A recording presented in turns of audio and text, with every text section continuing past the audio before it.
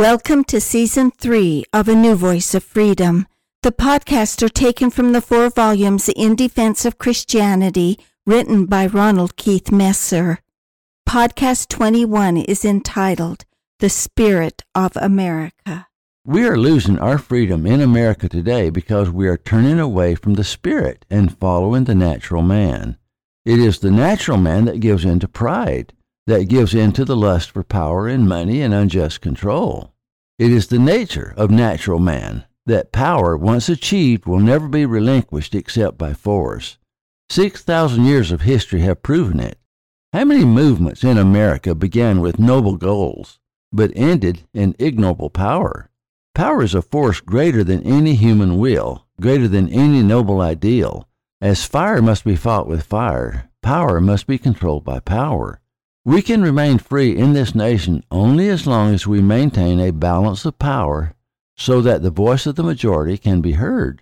The politicians today are trying to destroy the balance of power by reckless use of executive privilege, abominable misuse of impeachment, stacking the Supreme Court, viciously attacking any opposing leader or party or individual, intimidation of party members who oppose their views, slander, misrepresentation of facts, distortion of justice, selective anger, using the IRS, FBI, CA, and other government offices for intimidation of citizens and opposing candidates, ignoring the crimes of their own party members and exaggerating the crimes of opposing party members, and by removing God and Christianity from our nation.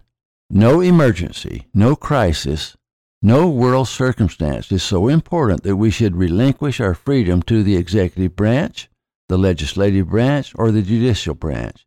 What is gained in time of war or crisis will be increased in time of peace and prosperity. It is very common for those in power during a crisis to use that crisis as an excuse to violate civil rights and to trample on the basic principles of freedom.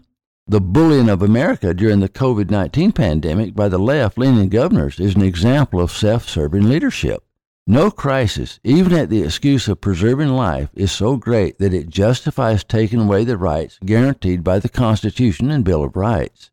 Regardless of the consequences, authorities must limit their power to that which is granted by the Constitution, or they must take no action at all.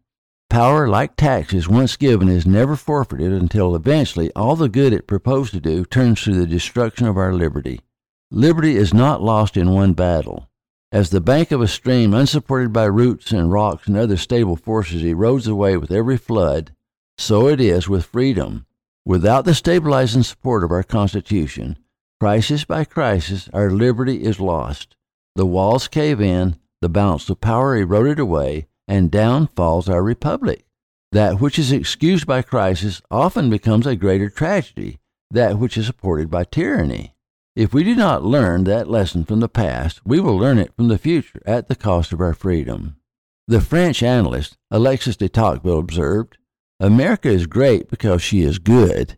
If America ceases to be good, America will cease to be great." I shall take a liberty. America is free because she is good. If America ceases to be good, America will cease to be free. If the spirit of America is not free, then the body of America will not be free. This is the spirit our forefathers had, and this is the spirit that many have today. It is the only spirit that will make America free, for freedom is spiritual, not temporal. Listen to the words of the Apostle Peter. Whereby are given unto us exceeding great and precious promises, that by these ye might be partakers of the divine nature, having escaped the corruption that is in the world through lust. And beside this, giving all diligence, add to your faith virtue, and to your virtue knowledge, and to your knowledge temperance, and to temperance patience, and to patience godliness, and to godliness brotherly kindness, and to brotherly kindness charity. For if these things be in you and abound, they make you that ye shall neither be barren nor unfruitful in the knowledge of our Lord Jesus Christ. But he that lacketh these things is blind, and cannot see afar off, and hath forgotten that he was purged from his old sins. The reason we cannot see afar off is because many who are rising to leadership have turned their backs on God and Christianity and the very spirit that gave us our freedom. They are turning us toward the natural man, replacing the virtues of Christ with the political correctness of natural man. All freedom is spiritual, not temporal. All liberty depends upon following the spiritual man and not the natural man. Let us not forget this simple truth found in our Declaration of Independence.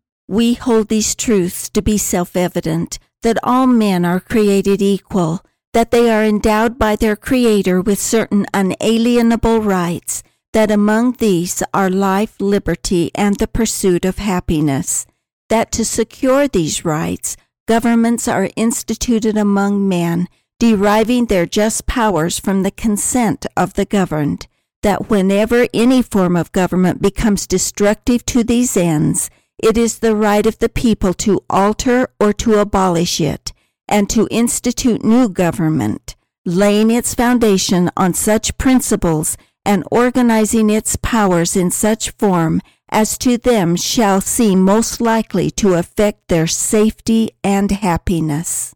Prudence indeed will dictate that governments long established should not be changed for light and transient causes, and accordingly all experience hath shown that mankind are more disposed to suffer while evils are sufferable than to right themselves by abolishing the forms to which they are accustomed. But when a long train of abuses and usurpations, pursuing invariably the same object, evinces a design to reduce them under absolute despotism, it is their right, it is their duty to throw off such government and to provide new guards for their future security. Such has been the patient sufferance of these colonies, and such is now the necessity which constrains them to alter their former systems of government. The position our forefathers were in then, we are in now. Let me finish the final sentence of the above paragraph from our Declaration of Independence. The history of the present King of Great Britain is a history of repeated injuries and usurpations, all having in direct object the establishment of an absolute tyranny over the states. Do you realize that the sentence could be rewritten like this? The history of the present liberal administration is a history of repeated injuries and usurpations, all having in direct object the establishment of absolute tyranny over these states.